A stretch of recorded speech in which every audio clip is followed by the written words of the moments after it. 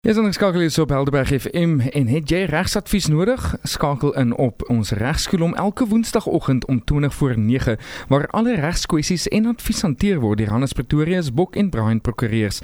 Sedert 1993 bied hulle vooraanstaande regsadvies met 'n geen-nonsens aanslag en breedvoerige regsdienskennis op alle gebiede. Kontak Hannes Pretorius, Bok en Brian Prokureurs by 021-852-8313 of gaan na hulle webtuiste by helderberglaw.co.za. Jy moet net onthou dat Radio Helderberg of Hannes Pretorius, Bok en Brian Prokureurs nie aanspreeklik gehou kan word vir enige skade gelei wat voortspruit uit advies gegee in hierdie regskolom program nie. Elke saak moet op sy eie meriete hanteer word. Dani Jordaan, goeiemôre. Môre Dani. Gaan dit goed met jou? Nee, baie rustig. Lekker man. Ons het laasweek al afgeskop met hierdie tema en dit is my interessant. Ons gaan 'n bietjie verder van. Laasweek bietjie gesels oor ouers wat geskei het. Hulle het kinders en een van die partye wil immigreer. Hoe gemaak? Jy het toe al genoem van die Hague Convention of konvensie. Wat presies is die Hague Convention en wat is die doel daarvan? Ja, Dani, ek gaan net so vinnig in 'n netedop weer net oor verlede week. Het ons nog gegaan oor as een van die ouers wil immigreer, hy is daar en daar's 'n dispuut ten opsigte van die kind moet terugkom na ons land toe of daar bly ensovoorts. En dan het ek so vinnig ook verlede week genoem van die Hague Convention. Nou die Hague Convention is 'n internasionale ooreenkoms tussen 91 lande wat spesifiek fokus en vir doeleindes van die gesprek waar kinders by wyse van 'n dispuut tussen met kontak of daar is 'n reeds bestaande bevel, 'n skikkingsooreenkoms, ouerskapsplan en die ouer het die kind geneem na 'n land en nou weier die ouer om die kind terug te bring. Nou, ek gaan vir jou net vir doeleindes van die gesprek gaan ek dit gou in Engels net vir jou mooi lees, presies wat dit is. Dit sê the Hague Convention on the Civil Aspects of International Child Abduction or Hague Abduction Convention is a multilateral treaty that provides an expeditious method to return a child internationally abducted by a parent from one member country to another. Okay. So as ek nou vir jou kan vra, jy het nou genoem daar's 91 lande of lidlande soos ook in daai definisie nou verduidelik. Wie presies is dit? Ek gaan nou nie vir jou al 91 kan noem nie. Is daar uitskieters? Dis uitskieters. En wat vir my baie sleg is en as ek reg kan onthou, tipies Suid-Afrika is een van hulle, maar in die hele Afrika is daar slegs 7 lande.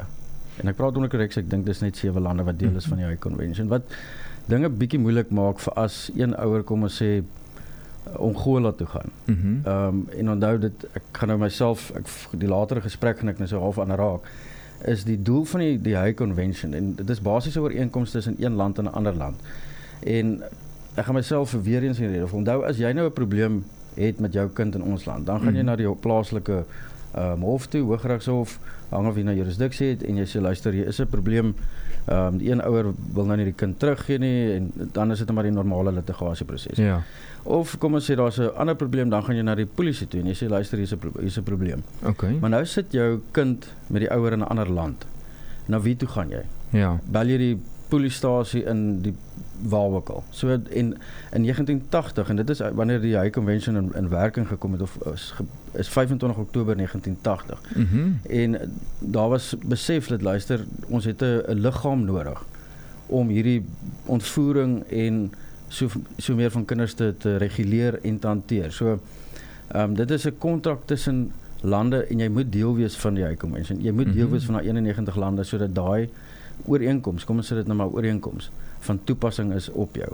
So dit maak dit net vir jou makliker om te sê, ten einde kan ek my kind weer terugkry. En ons praat nou nie hier van ontvoering nie, ons praat spesifiek van ouers wat die een ouer besluit om te emigreer, dalk sonder die meewete van die ander party of die ander ouer, en jy vind dit uit en ten einde sê, maar ek wil graag my kind sien, soos wat die hof gesê het, en nou kry ek nie kontak nie, ek weet nie waar om hulle op te spoor nie, en wanneer dit dan een van hierdie 91 lidlande is, dan gaan dit soveel makliker, want dan is die ander regstelsel, die ander land se regstelsel in samewerking met ons land. Ja, as ek dit reg verstaan. En dit is reeds die doel daarvan, want daar's die Hague Convention, volgens die Hague Convention moet jy 'n central authority in jou land hê. Nou ons central authority is die Chief Family Advocate. So as daar 'n probleem dan ontstaan, dan en dan later gaan ek in die proses verduidelik, maar dan gaan jy na die Chief die Chief Family Advocate gaan dan na die Central Authority van die ander lidland en hulle kommunikeer met mekaar en hulle bewerkstellig dan wat ook al gedoen moet word. So dis nie, jy hoef nie nou hier van Suid-Afrika na Brisbane te bel en te sê, luister, my kind sit iewers onder 'n boom, ek wil hom graag terug hê nie. Dit is 'n baie fyn deurdenkte proses om seker te maak. En ek gaan jou net onthou, dit is nie net, die Hague Convention is nie net van toepassing op waar daar 'n bestaande ooreenkoms is nie. Dit is wel, en ek die spesifieke doel daarvan is aanvanklik, om reeds vir kinders wat ontvoer word van een land na ander terug te bevestig. Ja. Nou, gepraat van die proses wat jy nou net genoem het, wat is my eerste stap? As ek sê nou maar voel, maar ek kort nou bystand van die Hague Convention of konvensie, ek weet, waar begin 'n mens? Ja, en ek gaan dit nou, en net so, ek gaan dit vinnig verwys na the parent left behind, want ek het nou gedink aan Afrikaanse woord, maar die ouer wat agterbly is, dit klink net nie reg. Maar die eerste stap wat jy moet doen is, jy, uit die aard van die saak moet jy dit aanmeld, en jy het een van twee keuses. Jy kan of dit by die Central Authority, nou dit is die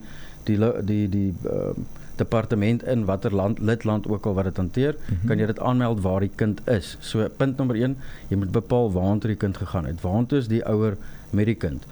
En as jy dit bepaal het jy een van twee keuses. Jy kan of dit by die Central Authority, wat in ons land die Chief Family Advocate is, aanmeld, of in daai land se Central Authority. Dan gaan hulle vir jou vra vir 'n lys van dokumente. Nou, dit is either jou skikkingsooreenkoms, jou parenting plan, die dokument wat bevestig dat jy die primêre versorger is van daai kind en dat daai kind veronderstel is om in jou primêre sorg te wees en nie in daai land vir daai spesifieke tydperk nie. En dan dit gebeur ook baie dat 'n kind vir 'n ouer gaan kuier vir vakansie in 'n ander land. En dan kuier die kind lekker en pap besluit not te hel. Jy bly. Kind bly sommer net. En dan uit die aard van die saak kom hierdie proses in werking. Ja. Dan as al daai papierwerk en al daai dokumente bymekaar is, dan kommunikeer die een Central Authority met die ander. Hulle sê, luister, hier is 'n probleem, hier is die stel dokumente. Dan doen hulle 'n ondersoek om eers te bepaal of hierdie, en mense noem dit eintlik 'n petition, of hierdie petition werklik water dra, en of is dit nou maar net 'n disgruntled ouer. Ja. As hulle kan bevestig dat dit wel water dra, dan begin hulle die proses, en die groot doel van hierdie Hague Convention is eintlik om te kyk of hulle bewyse van mediasie. So eerste ding wat hulle gaan doen is hulle gaan eers kyk en sê, luister, hier is die kind, wat is die probleem, ensovoorts. En as hulle dit nie by wyse van mediasie kan die kind terugbesorg in die land waar hy moet wees nie, dan gaan dit oor na litigasie toe. Maar Dani, ek gaan net gou vinnig ook noem. Onthou, daar's nie vuurtjies wat rondvlieg en goedjies laat gebeur nie. En dit is soos enige litigasieproses. Jy het 'n remedie. Dis nie noodwendig dat omdat pappa nou die kind gevat het of mamma die kind gevat het, dat hy dit môre gaan gebeur en die kind moet terugkom. Ja. Soos enige litigasieproses, jy het 'n remedie tot jou beskikking en hy moet afgedwing word en dit vat tyd. Dit is nie iets wat oornag gebeur nie.